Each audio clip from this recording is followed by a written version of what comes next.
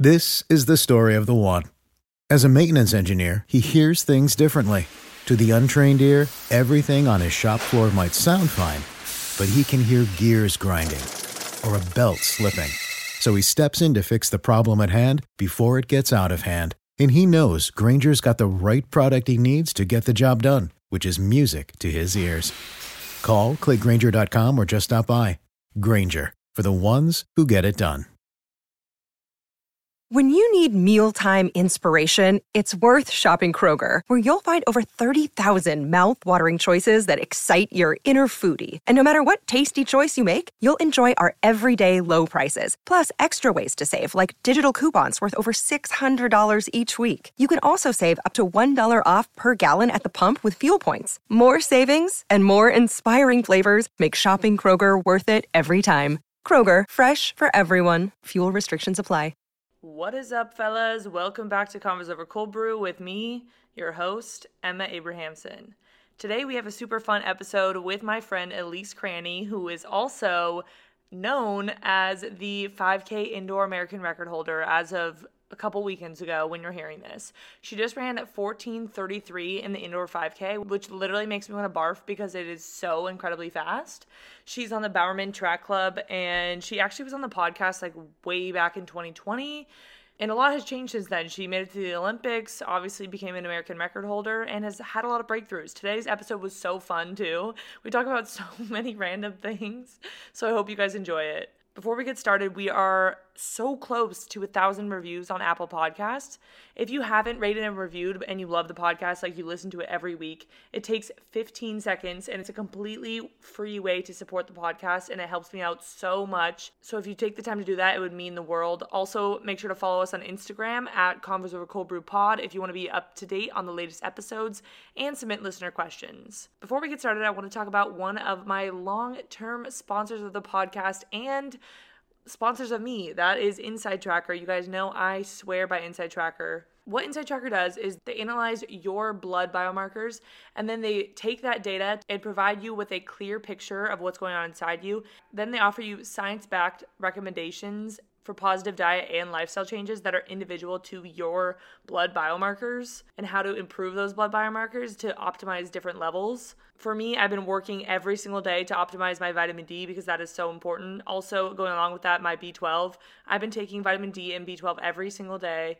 I take it all in my greens powder. Inside Tracker also keeps me on track because I get to check it off every single day on the app. They also have new recovery pro tips that take personalized health recommendations to the next level by offering science-backed recovery techniques that are conveniently delivered to you right after wrapping up your workout. Based on the specific duration and intensity of your workout, Inside Tracker will automatically provide you with simple yet specific guidance on the most efficient ways for your body to refuel and recover.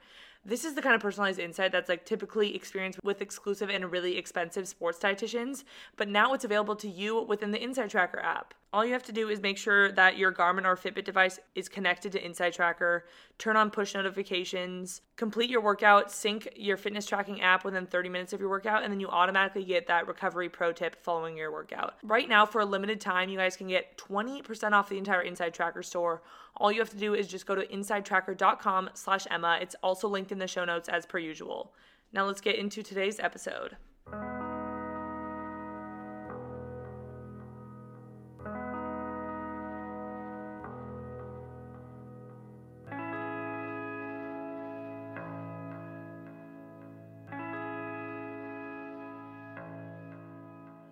Okay, Elise, you were on the podcast. I need to look at what month it was, but it was all the way back in 2020, and we have so much to catch up on, and you've accomplished a lot since then, I will say.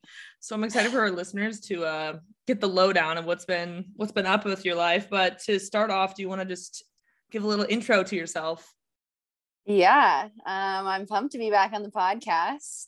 I'm Elise. Run for Bowerman Track Club, live in Portland, Oregon right now, originally from Colorado, but right now we're at altitude training in Flagstaff. Yeah. And you now have a new title to your name, American record holder. That is so exciting. For some reason, I got confused with the outdoor record and the indoor record. And then I was like, wait, how is that an American record? But then I was like, oh, wait, that's indoors. And that's even more impressive because running a 14:33 5K indoors, I don't know how you do it. I genuinely don't know how you run that fast. What is that per mile?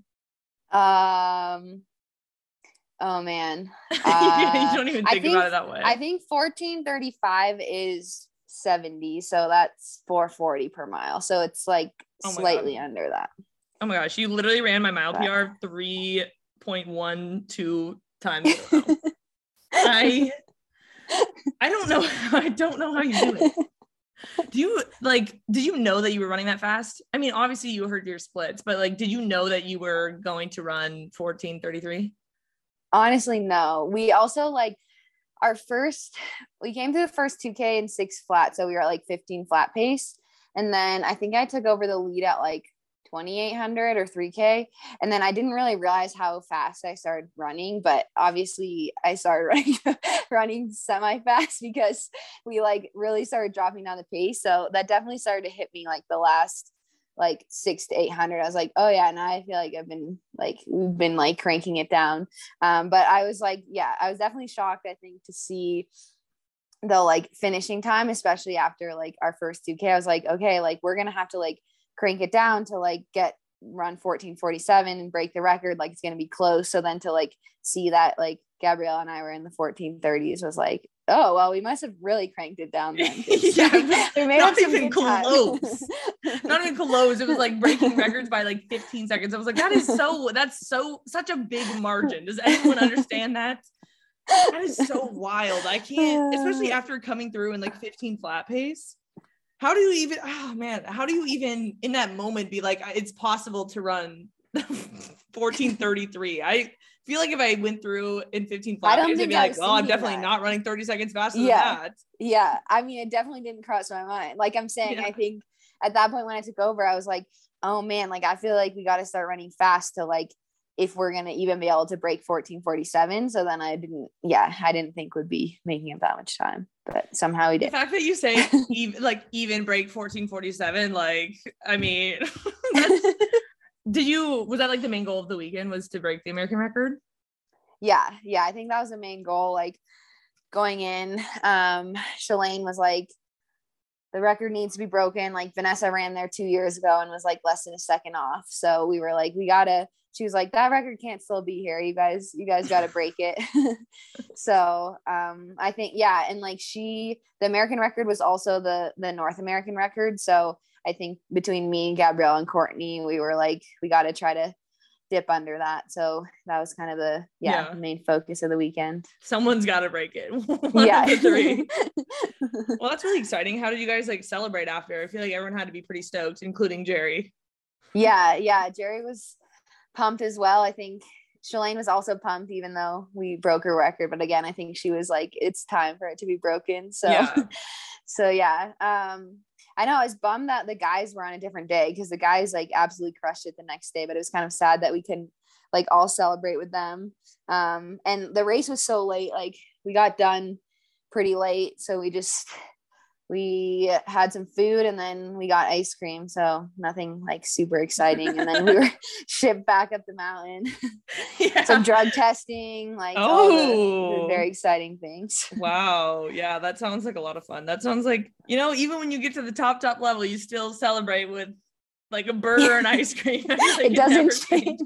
It's like since high school, right? It's like the same thing. You're like, wow, I can't wait to just like go get a burger and ice cream. It's the simple things. What do you think about that track makes it so fast, and why does everyone run that fast around there? I don't get it. I've never run at BU. Yeah. Oh man. I feel like at this point, it's so much mental. Like there's just so much hype around it. Like I feel like you can't show up and like not be hyped because there's just, I don't know where it started, but I just feel like people started running fast there. Like, I mean, like forever. And it just, I don't know, it just feels like a really fast track. I also just love 200-meter indoor bank tracks. I don't know. I feel like, really? Yeah. I don't know. I feel like a little like race car. Like it just is like the turns are so tight. You kind of just like get in a rhythm and you feel like you're just kind of like, whizzing around. So I don't know. It kind of makes me dizzy because it's so so like tight. I don't know. It is Maybe really I'm tight. just not a very big fan of indoors. I feel like I have always had the hardest time, unless it was at the Dempsey, which is basically an outdoor track thrown inside a dome. How do you like, what's the difference of like running indoors for you? Do you have like a different technique style? Ew, I hate how I'm like getting like technical on this podcast, but I am intrigued because I'm not a good indoor runner. And I'm into it. yeah, like, so like technique style. No, but actually though, like, do you like whip around the curves? Like, do you go up a little bit on the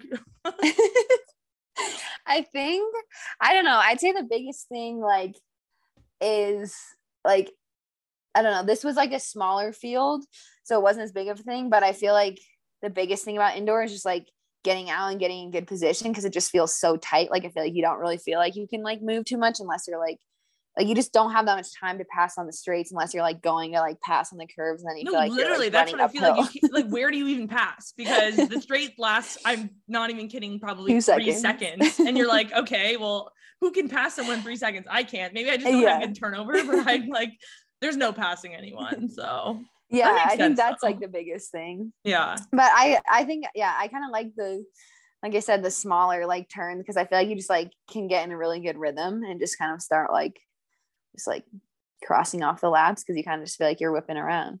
That is true. I feel like it's exciting because you feel so fast on it, where you're just like zoom. It's like a race car. Yeah, that makes sense. Did you like the Dempsey better than a 200 bank track? Yeah, because I felt like I couldn't even maneuver around the track. I felt very like clumsy and weird. I mean, I don't want to like throw this out there into the world, but it is rumored that like taller people have a hard time on indoor tracks because it's harder to maneuver. And I agree. I mean, I just feel like I had the hardest time. Yeah. And I'm also I'm not an aggressive runner. So I'm like, you can pass me, but I'm not moving, you know? So that was probably my issue. And then I didn't love the Dempsey either, though. I felt like the Dempsey, the track was not bouncy at all. Like, I feel like you're running on like concrete for some reason. That's why I'm shocked that you said the Dempsey. Like, Boston is like bouncy, and I'm like, the 200-meter like banked makes you feel like you get in a rhythm. I'm like, the Dempsey, you never know where you are, and the track is so hard. I don't know. Why is that track so hard? It really is like extremely like dense. I will say that, like, I do like the 200 meters because it does feel more bouncy, but then a lot of like, if you feel bad, then it just feels even, I don't know what it is. Yeah. I think I just kind of have trauma from indoor season, honestly. Like, I was just never really in great shape, and every single race I ran indoors except for one of the Dempsey was bad. So this is horrible. And why am I talking about myself? I'm so washed up. I should be talking about you, who just broke. No, I love this. I'm getting insight into your thoughts and feelings on indoor. Okay, but I will say I like ran this last summer. I ran the Diamond League final 5K in Europe, and they like wanted to do this new thing where they like basically like built a track in the city center, and they had some events like in the city center, which like was very cool in theory, but they basically like tried to make an indoor track like on like in the middle of this city center, but it was like, I don't know, 500 and something. It was like a random distance, like 500 something meters, but like, ew, it was like they on the straights, it was just like track surface laid out like on the ground, and then they like had like built these things that were like kind of like banks, but they like weren't, like one of the sides was like a steeper bank than indoor, and the other side you basically went up like 2 hills, so like it was like one little bank and then a little straight and then another little bank. So honestly, that was like the last like semi indoor track I ran on. So when I got on the track to like do pre-meet at Boston, I was like, holy crap, this feels so much better, because I absolutely like died a horrible death in that race, and like was like you, I felt like I was falling off the track. I felt like I was like running up these hills, and it was just absolutely horrible. So I feel like it made Boston feel even better. That makes sense. Ew, like 2 hills. Yeah. I feel like the last thing that you want to feel during a track race is hills. Yeah. Like, why are there hills underneath me? It's supposed to be completely flat. Like 0 foot elevation gain and loss. Wait, what meet was that? It was in Zurich. It was the Diamond League final. They just like moved the 5K to like not be on the actual track, and like I think a couple of the field events. This was outdoors? Which was cool. Yeah, it was cool in theory, but like the actual track itself was just, it was not a jam. Yeah, I feel like I watched that race, but maybe I didn't. I'm gonna need to go look this up on YouTube. Now I'm very curious, and that's like a gross distance of a track. Yeah, over 400 meters. That's too long. yeah, no, it was not it. I feel like a 400-meter track already feels long sometimes. So to have 500 meters, oh my. Yeah. It's the opposite Yeah. of an indoor track, which is Yeah. like so short. Yeah. I love breaking down the technical aspects of track and field. It's definitely my forte, and I'm really good at it. We're really getting into the, the nitty gritty technique. As someone who hasn't stepped foot racing on a track since 2018. When you need mealtime inspiration, it's worth shopping Kroger, where you'll find over 30,000 mouth-watering choices that excite your inner foodie. And no matter what tasty choice you make, you'll enjoy our everyday low prices, plus extra ways to save, like digital coupons worth over $600 each week. You can also save up to $1 off per gallon at the pump with fuel points. More savings and more inspiring flavors make shopping Kroger worth it every time. Kroger, fresh for everyone. Fuel restrictions apply. Okay, anyways.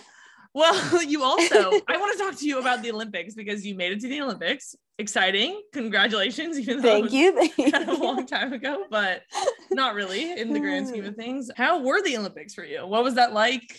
Yeah. Yeah, it was a crazy experience, I think. I mean, I'm very glad that Chris and I had each other. Like, thank goodness we both ran the 5K and like we ended up being roommates, which was huge. Just because I feel like with no like spectators or like family or friends over there, like it was so nice to like go through that together. How do you know which roommate you're gonna get?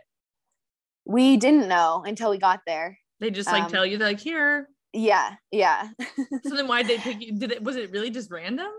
I actually think that they were putting people with people from other event groups. So actually it worked out because she made the 10K team as well and I didn't, so I think they paired us as almost being like a 5K 10K duo, which actually worked out really well. That is so nice. I think if that happened that we would have been roommates. So yeah, so that worked out really well.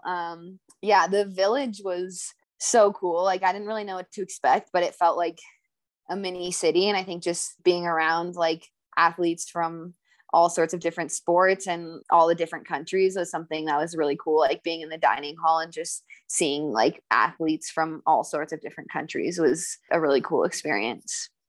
And then when you step foot on the starting line, what was that feeling like? Did you kind of have the mindset of like, this is like every other race? Because when you get to the Olympics, you're racing kind of people that you've already raced before at like Diamond Leagues or other world events, but did it feel different? It felt different because that was like my first global race. Like I guess Carissa had run Doha, but like I hadn't really run against like many of those people before. Mm-hmm. So I think it was definitely like a bit intimidating standing mostly probably like in the call room and like warming up, because you're just like, oh my gosh, like there's like Safan and like Helen O'Beary and people that you're just like, you've been watching for so long that are just like insane. And so I think that was kind of crazy, but I think I'm like glad that you have the prelim first, because I think it was kind of easier to look at that in terms of just like any other race. Like, okay, I've done so many prelims before, like all throughout the NCAA system, like throughout like USAs and trials. So I think looking at it that way of just like, okay, I need to be in the top 5 and try to treat it like any other race of just like, okay, I'm just racing against, maybe people I haven't raced before, but like the goal is still to like get top 5 to move on to the final. So I feel like in that regard, it was like, okay, I'm running on a 400-meter track, doing the same thing, trying to accomplish the same goal, being top 5. So I think that was definitely helpful. Yeah. And then just not overthinking it and freaking out, being like, oh my gosh, I'm at the Olympics. Yeah. I mean, you can a little bit, but just not like overcomplicating it. Yeah. Probably. Yeah, exactly. How was like your experience after the Olympics? Did you feel like, I don't know, you learned stuff, or like, I know a lot of people, I don't know, they kind of have the post-Olympic blues where it's like you accomplished this big thing. How did you kind of recover from the Olympics? Yeah, I think the biggest thing, honestly, was just like, it was so eye-opening. Like, I feel like it was, again, like the first time that I feel like I'd run really like on the global stage. And I feel like I just saw what it took. Like, I think being in that final and just like getting our butts absolutely kicked and just like not even being in the race, like the last 2K was like actually like in the moment, like felt so defeating, but like was really inspiring of like, okay, this is what it takes to like basically jump to this next level and like just getting, you know, focusing on like, okay, how can I like take this experience and like learn from it to motivate me? And I think that was super motivating and helpful. Like, I'm glad that I raced a few more times after the Olympics, because I think that kind of helped with, you know, experiencing any sort of like post-Olympic blues. Was like, I was just like, okay, I'm still in my season, I'm still racing, and I'm excited for the opportunity to like put some of these lessons that I feel like I've learned into practice in races. And I think that was helpful also in being like, okay, the season's still continuing and you're still racing, instead of just being kind of like this huge like downfall and crash after the Olympics. So I think that was actually like helpful in the grand scheme of things to like have a few of those races and then just have it be like such an incredible learning experience and be like leaving there like hungry for more. I think, yeah, it was like very motivating. So you say that you like learned or saw what it took to be at the top or like in the race, I don't know, for medal position, I guess, at the Olympics. What do you have to work on, do you think? Yeah, I mean, I feel like it's just forced me to bring like a lot more intention to my training. Like, I think the way that the final went was very like the first 3K, it was very like fartlek type style. Like, it felt like we would like, you know, sprint a 300 and then jog 100. And so it's like that sort of race, like Shalane and Shelby, like a bunch of people had told us like that's usually kind of how championship 5K like style races go. But I think I actually feel like we had to get in there and like actually feel like what that felt like and not just hear it from someone. That's so interesting. I feel like that's not something that you really see from the, like just watching it on TV. You can't tell, because like we rewatched the race afterwards and I was like, wow, I feel like this is doing such a disservice, because it felt like such an accordion when you were in it, and then you like can't tell. But I'm like, it literally felt like we would like get disconnected and they'd slow down so we'd reconnect, and then they'd like sprint again. Well, you can actually, I remember watching that and being like, okay, they're like, oh my gosh, they're off the back. And then it's like, wait, they're and back. then we'd be like, so I guess you could see it, but I feel like in the race, it would probably feel so dramatic. Yeah. That's so wild. I guess I didn't even think about that. I mean, I didn't really run the 5K in college or anything, but I feel like people don't really do that in NCAA racing at all. No. Or even like regular pro racing on like the US circuit. I feel like people aren't. Yeah. I wonder why that is. I don't know why, but like, I think in regards to that, it was just like, okay, like how can I be more intentional in practice and like working on like, okay, like a race like that, like you never get in a rhythm. So it feels bad from the beginning, but like you can keep going. And I think like I kind of it kind of panicked a bit and was like, oh my gosh, like we're a lap in and this like feels so horrible. And like you're looking at the clock and you're like, we're not even running fast, but like it feels, or like as fast as we could be, and it feels so horrible. But I think like, I don't know, just that, for example, you know, being like, okay, you can like weather the storm, you can, you know, work on like your strength and in training and practice so that you can like better handle those pace changes or things like that. And just being like, again, I think, yeah, for me, it's just been like the intention in practice. Like, okay, you know, the people that are like up there, like medaling and in medal contention, like you're just like, okay, they're showing up to practice each day, being like super intentional about not only like how they're training, but everything else they're doing. And I think, you know, when I thought about it that way, it was like, okay, I think I can find, you know, the 1% here or there that I could be doing better. You know, like it could be like, I don't know, getting, you know, prioritizing my recovery a little bit more, or like, you know, getting like really consistent massage so that I can like handle the training a bit more. Like, I don't know, just little things like that I'm like, I feel like was eye-opening, and like, okay, you could like be doing these little things a little bit better that can add up to make like a big difference. I'm so curious, because I feel like as a pro runner, you have to live such a disciplined lifestyle, especially like you're saying, I mean, at that level. What is like your vice? Like, what do you feel like you need to work on the most, or something that you kind of like slack on the most? Oh, let's see. Honestly, I think the sleep piece I could still be better at, like just like kind of more consistent like naps, or like going to bed, you know, trying to go to bed more at the same time every day. Like I think sometimes it's really easy to just like get distracted like later at night and then be like, okay, yeah, I probably like should have gone to bed earlier and like gotten a little bit more recovery. Like I think that's a thing that I would probably say is, yeah. Everyone has their little things. I mean, no one's perfect, you know? Yeah. But it's just wild. Like the lifestyle that you guys live, it is so crazy disciplined that it takes like a specific type of person to be able to do it. Like you and Carissa, I just admire you guys so much because I can't fathom living like so disciplined like you guys do. And I feel like people don't really like understand that until you kind of see it happen. Yeah. I don't know. Or just like living with Carissa. I mean, I wasn't obviously analyzing what she was doing every day and I'm not at altitude with her, but like, I don't know, just like how much you guys work out and then always just like needing to rest. And then I don't know. There's just so many little things that go into it that people don't understand. And I feel like it's, I feel like it is the little things. It's like, you can't explain that to someone, but it's like, I think that's the other piece you have to try to work on too, though, is like, cause you don't want to like burn yourself out. Cause like, if you think about it, it is like so different than like a 9 to 5. And like, it's not like you ever like, quote unquote, like leave work. It's like, you could always be like, you could drive yourself crazy being like, I could technically always be doing more or be getting like more rest or more recovery. So it's like, you kind of have to find like, okay, what works for you without being just like so locked in that you make yourself like absolutely miserable. Cause I think that's like a slippery slope you can definitely go down where you're just trying to be like, I need everything to be like perfect, which like will just drive you mad. Yeah, that also was an interesting point because you gotta be sane enough to be like, all right, that's my limit. I can't do anymore. And then also like balancing just doing everything, like doing the most. Oh my gosh, I can't even imagine. I feel like that would drive me, like even thinking about it kind of drives me insane already. Thinking about like finding the balance. Yeah. And being happy with it and being like, I'm doing enough. I'm fine. I don't need to go Normatec now for the second time today, you know? Wow.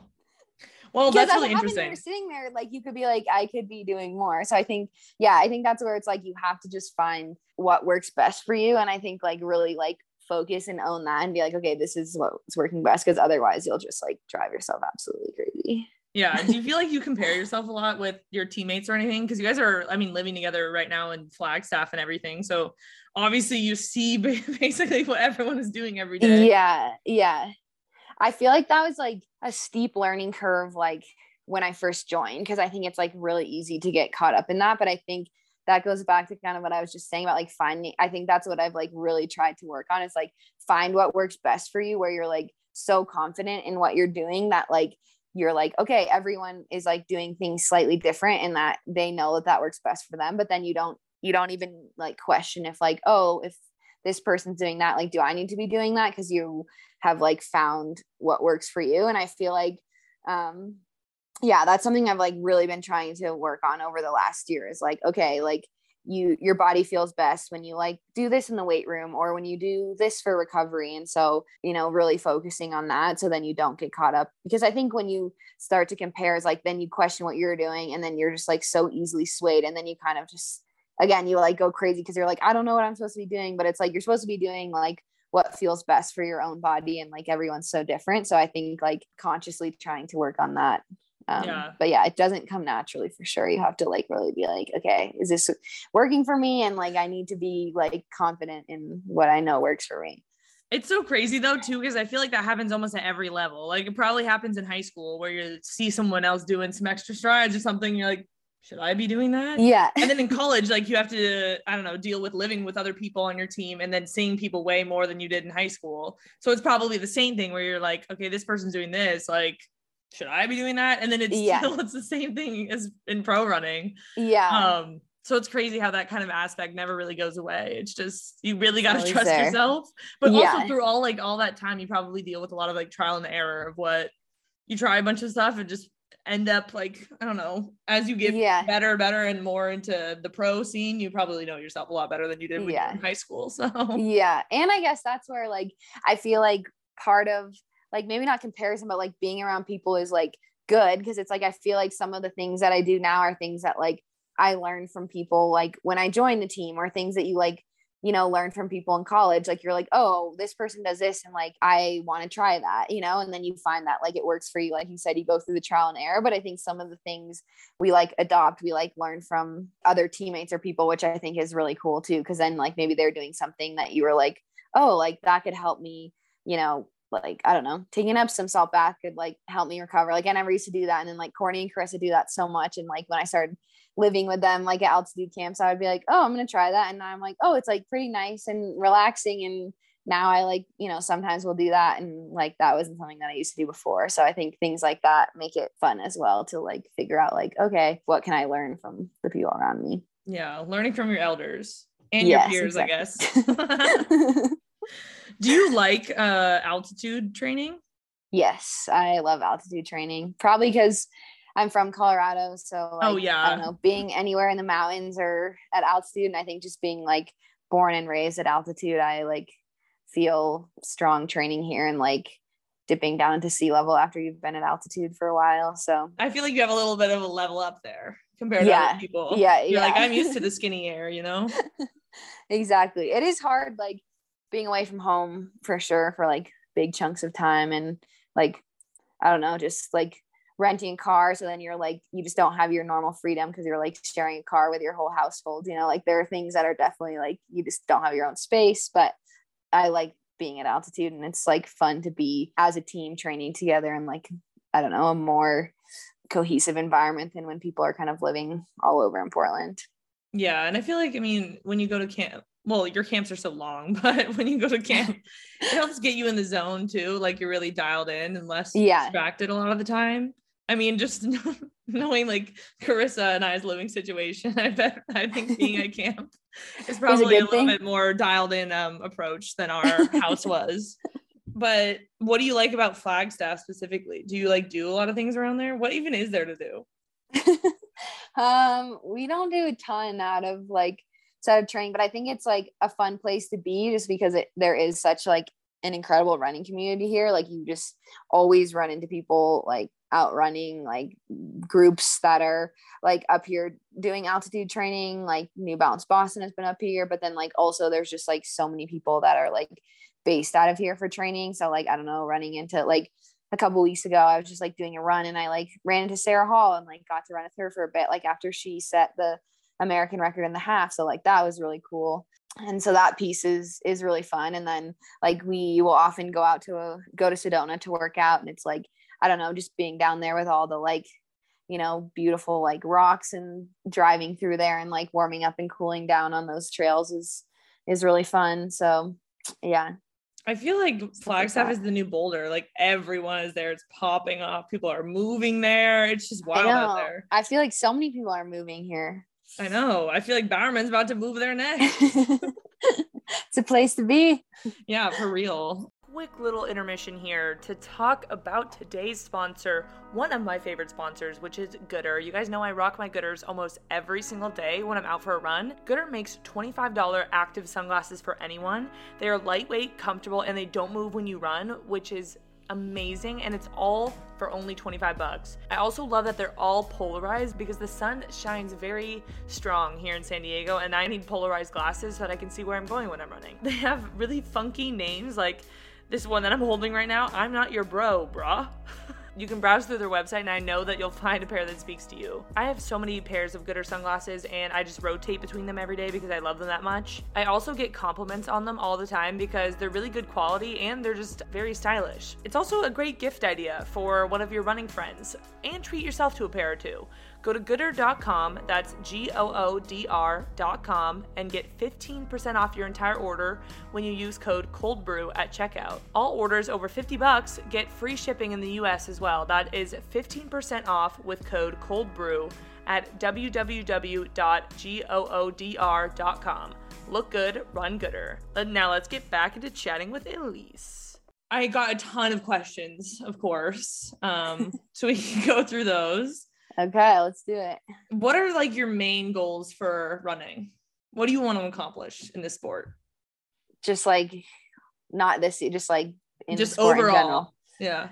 I would say just like would love to make another Olympic team in 2024. I would say like, the first pressing goal, I guess, would be to make the world team. I think like having worlds in Eugene is something that's like so special and unique. So that's like the primary goal. And then in the future, I just think like being around, teammates that have won medals is like being up there, like contending for medals. And I think this is something, that Carissa and I talked a lot about after the final is like, I'm pretty sure like the highest American finish in the 5K at a global championships for women is 7th place. So like really trying to like continue to like move American middle distance and distance running forward on the global scene is something that really excites me. So yeah, I would say like world championship and Olympic medals are like probably the big end goal. Mm-hmm. Those are some good goals.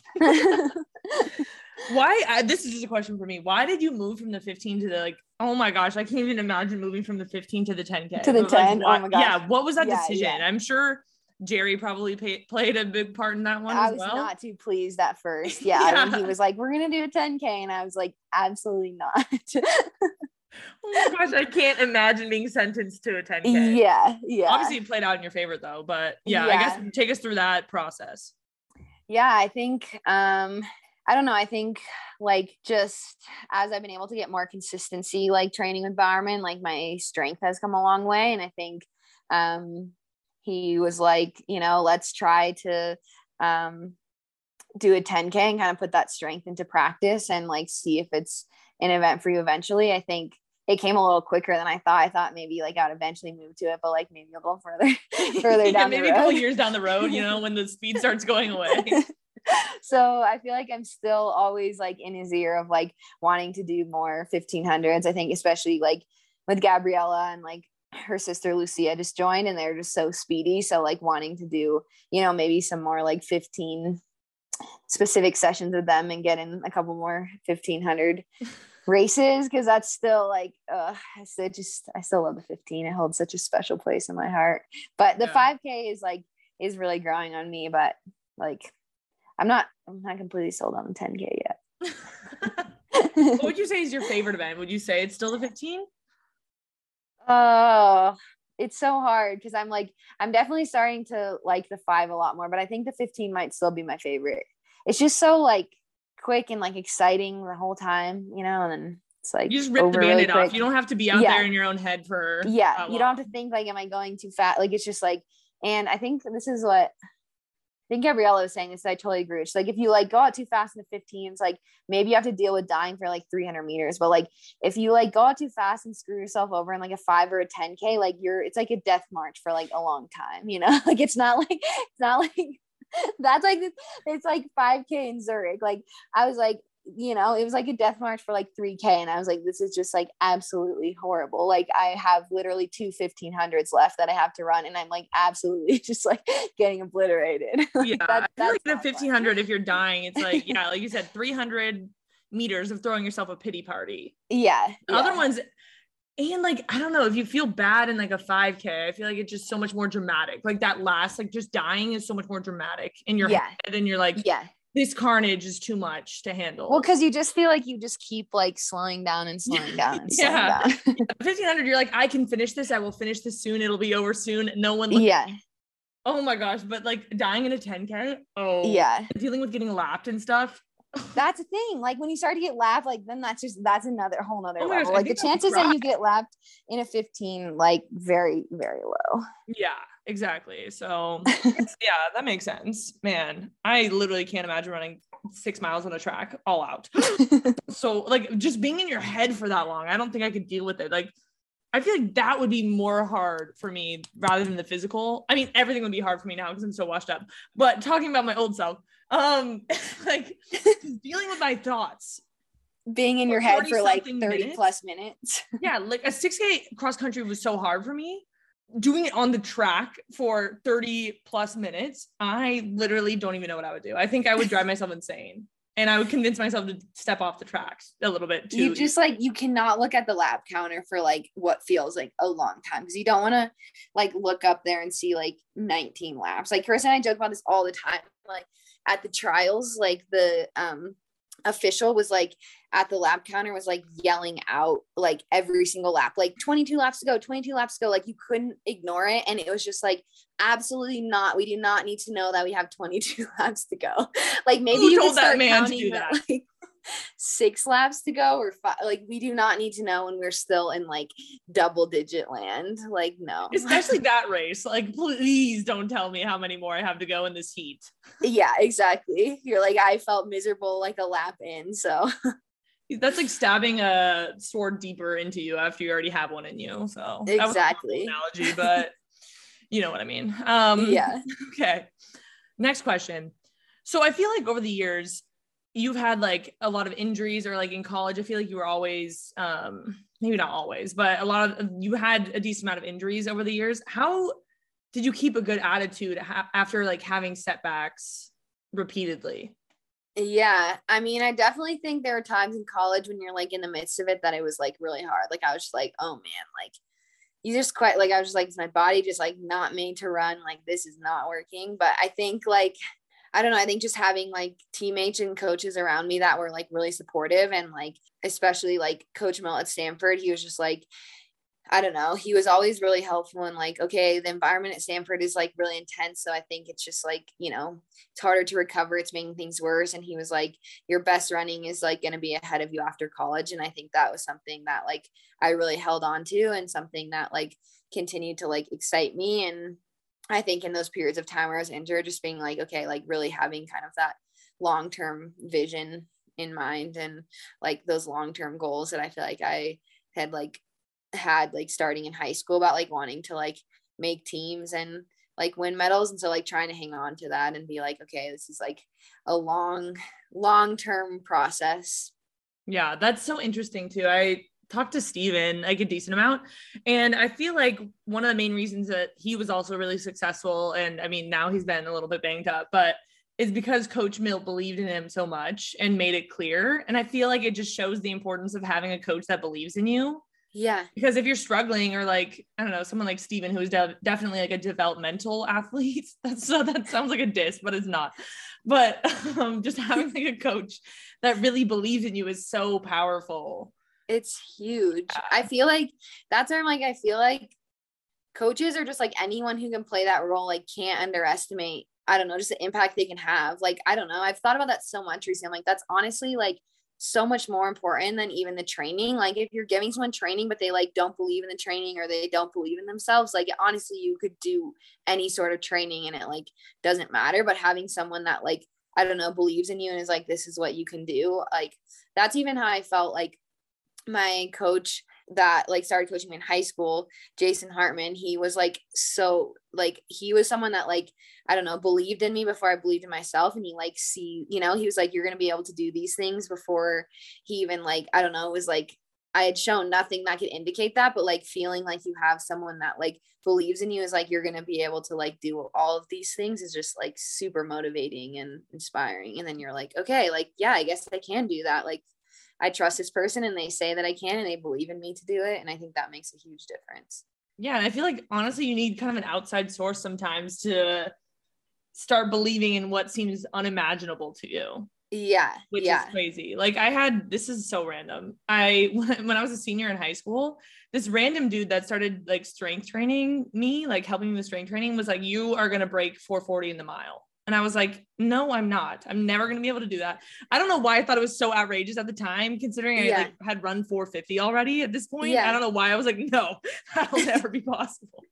But I think even just having that random strength training guy tell me that, I was like, maybe I can do that. Like maybe I don't know, just having someone tell you something that you don't really ever think about, or something that you don't even think is possible, I feel like is actually really powerful, and you just can't underestimate it. Like, I feel like belief, especially at someone like your level, means everything. I mean, training, obviously you guys train super hard, but the mental side of it is so big. So big. Yeah. Well, that's like you were just saying, like maybe you might have never thought like, oh, I can break 440. Like that might have never crossed your mind at all. You were just like, oh, and then like someone outside like tells you that, and then you're like, maybe I can. Then you like start working toward that and like feeling like you can, and like getting momentum, and then yeah.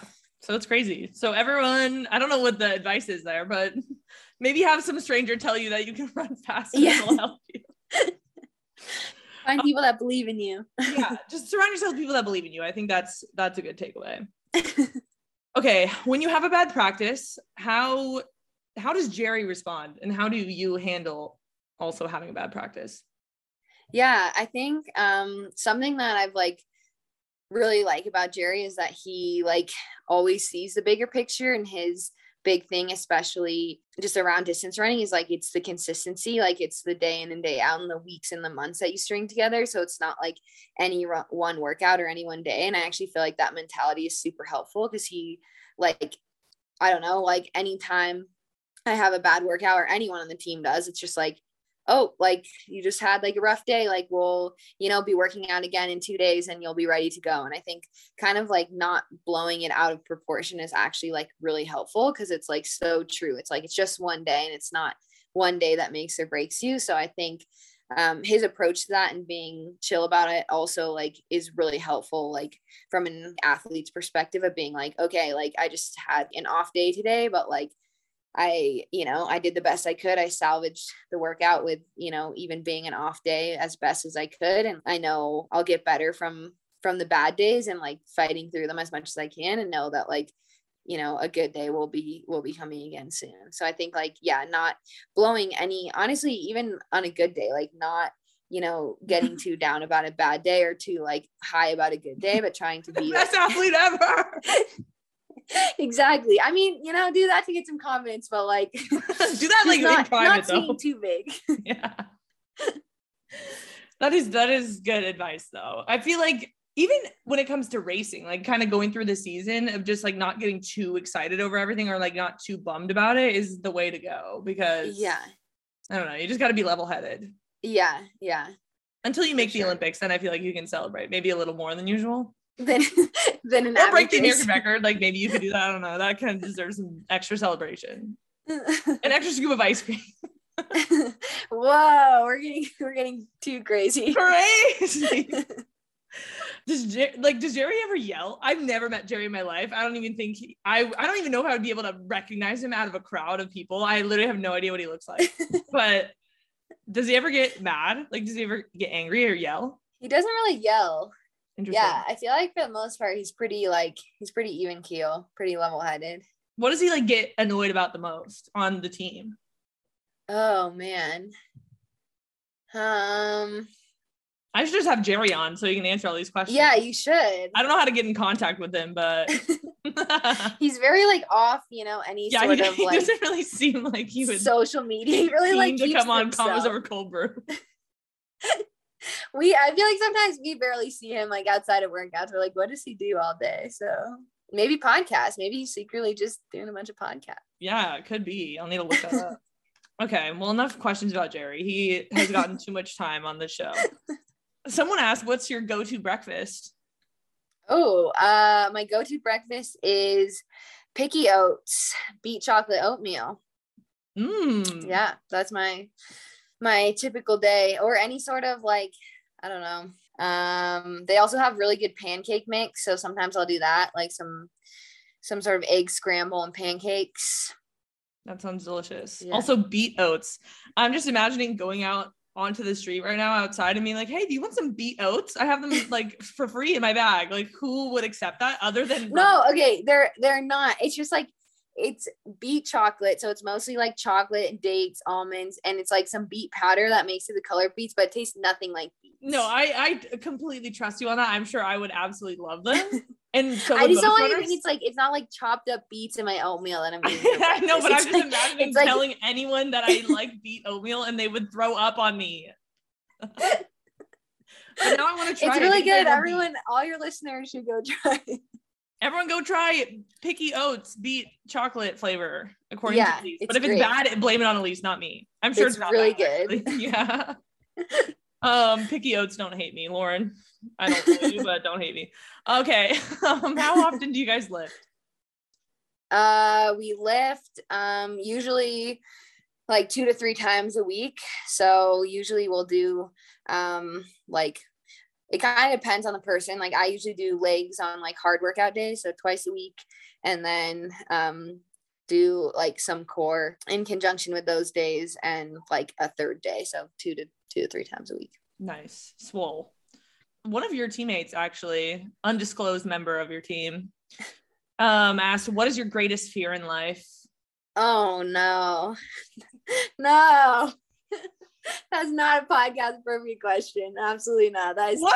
That's not even that bad of a question. It could be so much worse. Oh my gosh, my greatest fear. Oh man.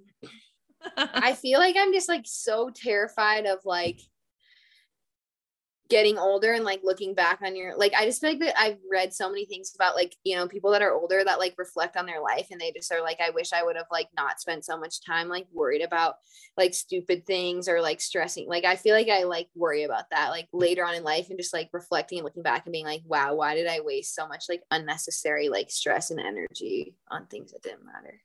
That is a good answer to that question. And I feel like everyone kind of has that. But no one ever really reflects on a day-to-day. No one's ever like, oh my gosh, I really need to stop worrying about like this because what if I die and then whatever. Yeah. So morbid. Wow, this is getting deep. I'm crying right now. I'm like shedding tears. I'm gonna go to bed thinking. But okay, this can get really deep. But we had this conversation on a run the other day of like, would you be like living your life differently if you like knew you had a year to live, which is like a scary thought. But then it's like in some ways, it's like if you would do a bunch of things differently, then like maybe you should change how you're living now, because like we're not guaranteed to like live like 70 more years, but we just like live our life that way. But yeah, anyways, that's getting into a whole oh my gosh, well, what was the answer? Would you change your life? Would you change everything that you're doing? Well, we were having like a discussion of like, okay, even if you like love running and you're so passionate about it, like if you only had like a year to live, like would we be up at altitude like grinding, or like would we be like traveling the world, up doing track workouts 3 times a week and running and normateching every day? Yeah, I think we would make some slight changes to my last year of life. I think I just might get out and experience a little bit more instead of like run and then like, yeah, sit inside and normatech the rest of the day and then run again. I would definitely keep like running, but I think it would just probably be more like, I don't know, traveling and seeing the world and like eating good food and like having wine. I don't know, just like doing things a bit differently. But yeah, just living. It's a question you can reflect on as well. Okay, I'll be reflecting on that. Maybe I should leave my apartment more often. I should probably leave my apartment. I don't think I would be like laying on my couch for 5 hours a day knitting. Maybe I don't think I would be doing that. I might like spend it doing something else more meaningful. Oh my gosh, what if I died and like the last thing I did for like the last month was just knit? Is that what you've been doing? Yeah, well, I got a concussion last Monday, so I haven't really been able to do that much. So I've been knitting. What are you knitting? Have you made anything cool? No, I'm just in the middle. Here, I'll show you. Like my viewers can't even see this. Oh my gosh, I have to take my yarn with me. It's not cool because this is the first thing I've knitted in so long. I'm just knitting a scarf. Wait, so that's really cool. I mean, it's extremely boring and it looks like poop on the camera right now, but I'm doing half this color and then half there's like a cream colored yarn right there on the couch. Oh my gosh. Like a little dude. I think are you going to wear it or are you going to gift it? What's your plan when you finish this masterpiece? I have no idea. I don't wear scarves. So I have to think about what I'll be doing with this scarf. It's just been fun to pass the time and like, you know, I have no life and I'm 80 years old and I like to knit, but everyone told me actually on my Instagram when I was like, I need hobbies that don't involve like my phone screen because I've been spending way too much time on like screens and computers and phones. And everyone's like, knit. And I was like, I used to knit. Like maybe I'll take it back up again, but I don't wear scarves. Well, maybe you need to do like a giveaway with all your fellas. Yeah, I can be like, hey guys, who wants this fugly scarf that I made? And it's even more meaningful because it was made by you. Handmade with my sweaty hand. You put in some major work. Really though, like this takes hours. I don't know how people sell this is so random. I don't know how people sell like hand knitted items because the time it takes to knit these things, I'm like, does anyone make money on these things? Because I don't know how long it's taking me to get like this isn't even halfway through the scarf yet. Hours and it's like hours. That's a scarf. Like how do you then like sew to get like if you're making like a shirt or a sweater? I don't know. There's like ways that you can do it. There's like tutorials that you can follow online, but I'm like, how does anyone sell that for profit? You have to spend like over 24 hours on one of these things. So I'm like, I don't know. These are things that I need to think about. Maybe you need to speed knit. I just need to like really, I like need to knit for speed, need to do reps. You need to practice, do some like knitting intervals. My hands my like fingers need just like a little bit more work and they need little extra muscles. Before I know I'm gonna have little muscles growing on my fingers. Oh my gosh. Is anyone even listening to this podcast anymore? I don't even know. Okay. Gotten so off track. So off track. Everyone's like, I don't knit and I don't care about knitting. Okay. One last question from Morgan Pearson, the triathlon guy. You know yeah. He asked, are you going after the American record in the 10K in March? Oh, wow. That's a very specific question. I know. I was like, whoa, Morgan, like really. Wow. Specific. Wow. Does Morgan want me to go after the 10K American record in March? I don't know. That's why I'm asking you. I'm like, is there something I don't know? Am I like? I will be running a 10K in March. I'm not sure yet what the plan is regarding pace, but I will be at the 10K in March. Yeah, I saw. Is that the 10 or whatever? Yeah. There's some good people on that. Yeah, field. I feel like it's gonna be a really good race. So yeah, sad I'm not gonna be commentating this year. I commentated last year's. I know. Why not? You're not. I don't know. I'm really bad at commentating though. I don't know enough stats. Once again, I'm not really a stat woman. I'm more of a let's talk about knitting with my friends kind of woman, you know? So I thought you were like a technique gal. Well, now I am after this podcast. I know everything about technique. Everyone asks me everything about people's stats and track differences, and don't ever ask me those questions because I will leave you on red and not reply. Okay. I honestly though, I cannot imagine commentating a 10K. Like I just feel like but it was hard. It was long. Way too much time. Like I don't know what you would like, especially like a setup race that's like pace is like there's nothing changing. So like honestly, there's not much to say unless you just start like telling a story about like everyone in the field. Like I don't really know. I don't know. Literally what it was last year at the 10. I was like, it was obviously everyone was just being paced, and it wasn't boring because I liked watching the race, but then coming up with things to talk about, I was like, Carissa's my roommate, and she was excited for this one, you know, like that's basically all I could say. And then Jeff was spewing off like stuff about people's like times or like what the American record was and when this person, I'm like, I don't have any of this information. I don't know anything, but it was fun. You had the inside scoop on Carissa and her living habits. You should have shared with the world. It wasn't, Carissa doesn't really live any, like there's nothing that I would bring up that would be like revolutionary, you know? Yeah. Carissa's a good roommate. There we go. That's like all the information I really have. And she's never home because she's always at altitude. There you go. Her cats are cool. That'll get you 20 seconds of the race. Literally. And then I have 30 more minutes to go. So we'll all watch that race and cheer for everyone and watch you go after the American record. And Morgan will be watching too. Yeah, so. Apparently Morgan is He's your number one fan, Morgan's actually. He told American record attempt. Yeah. Are you gonna be at indoors?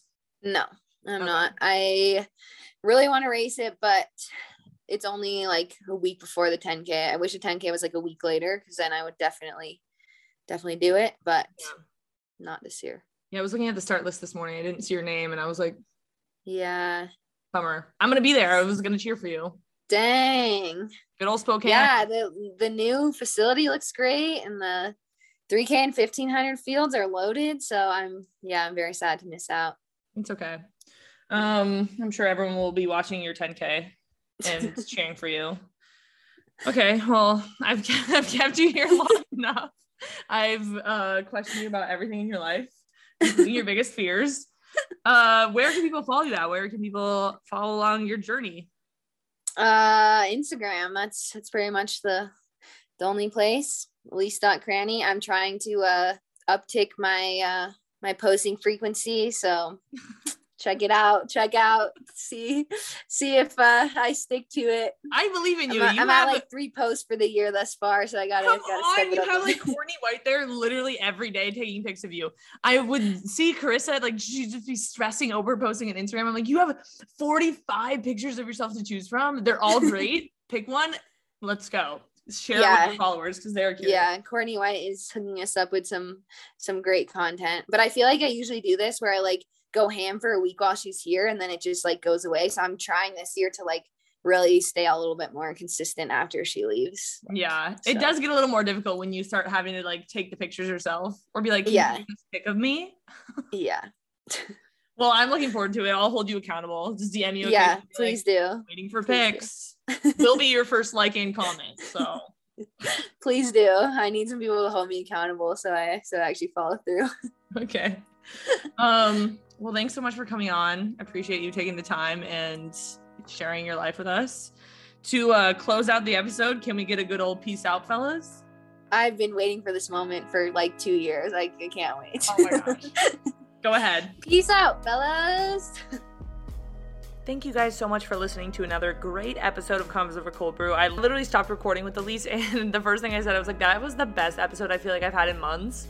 I really like all of my episodes, honestly, but I just feel like Elise and I had a lot to catch up on, and we were talking a little bit before the podcast too, and it was just great to catch up with her. I really hope I get to see her soon though, because I miss her, and I hope you guys enjoyed catching up with us. Don't forget to rate and review on Apple Podcasts if you haven't already. That means the world to me, and follow us on Instagram. Everything is linked in the show notes as per usual. Appreciate you all, and I will hear from you guys all next week. Peace out, fellas.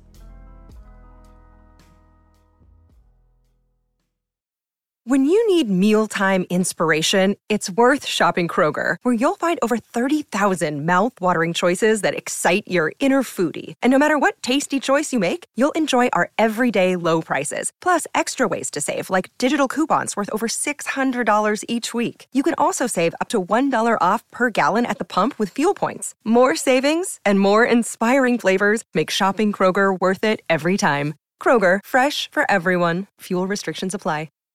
Save big on your Memorial Day barbecue, all in the Kroger app.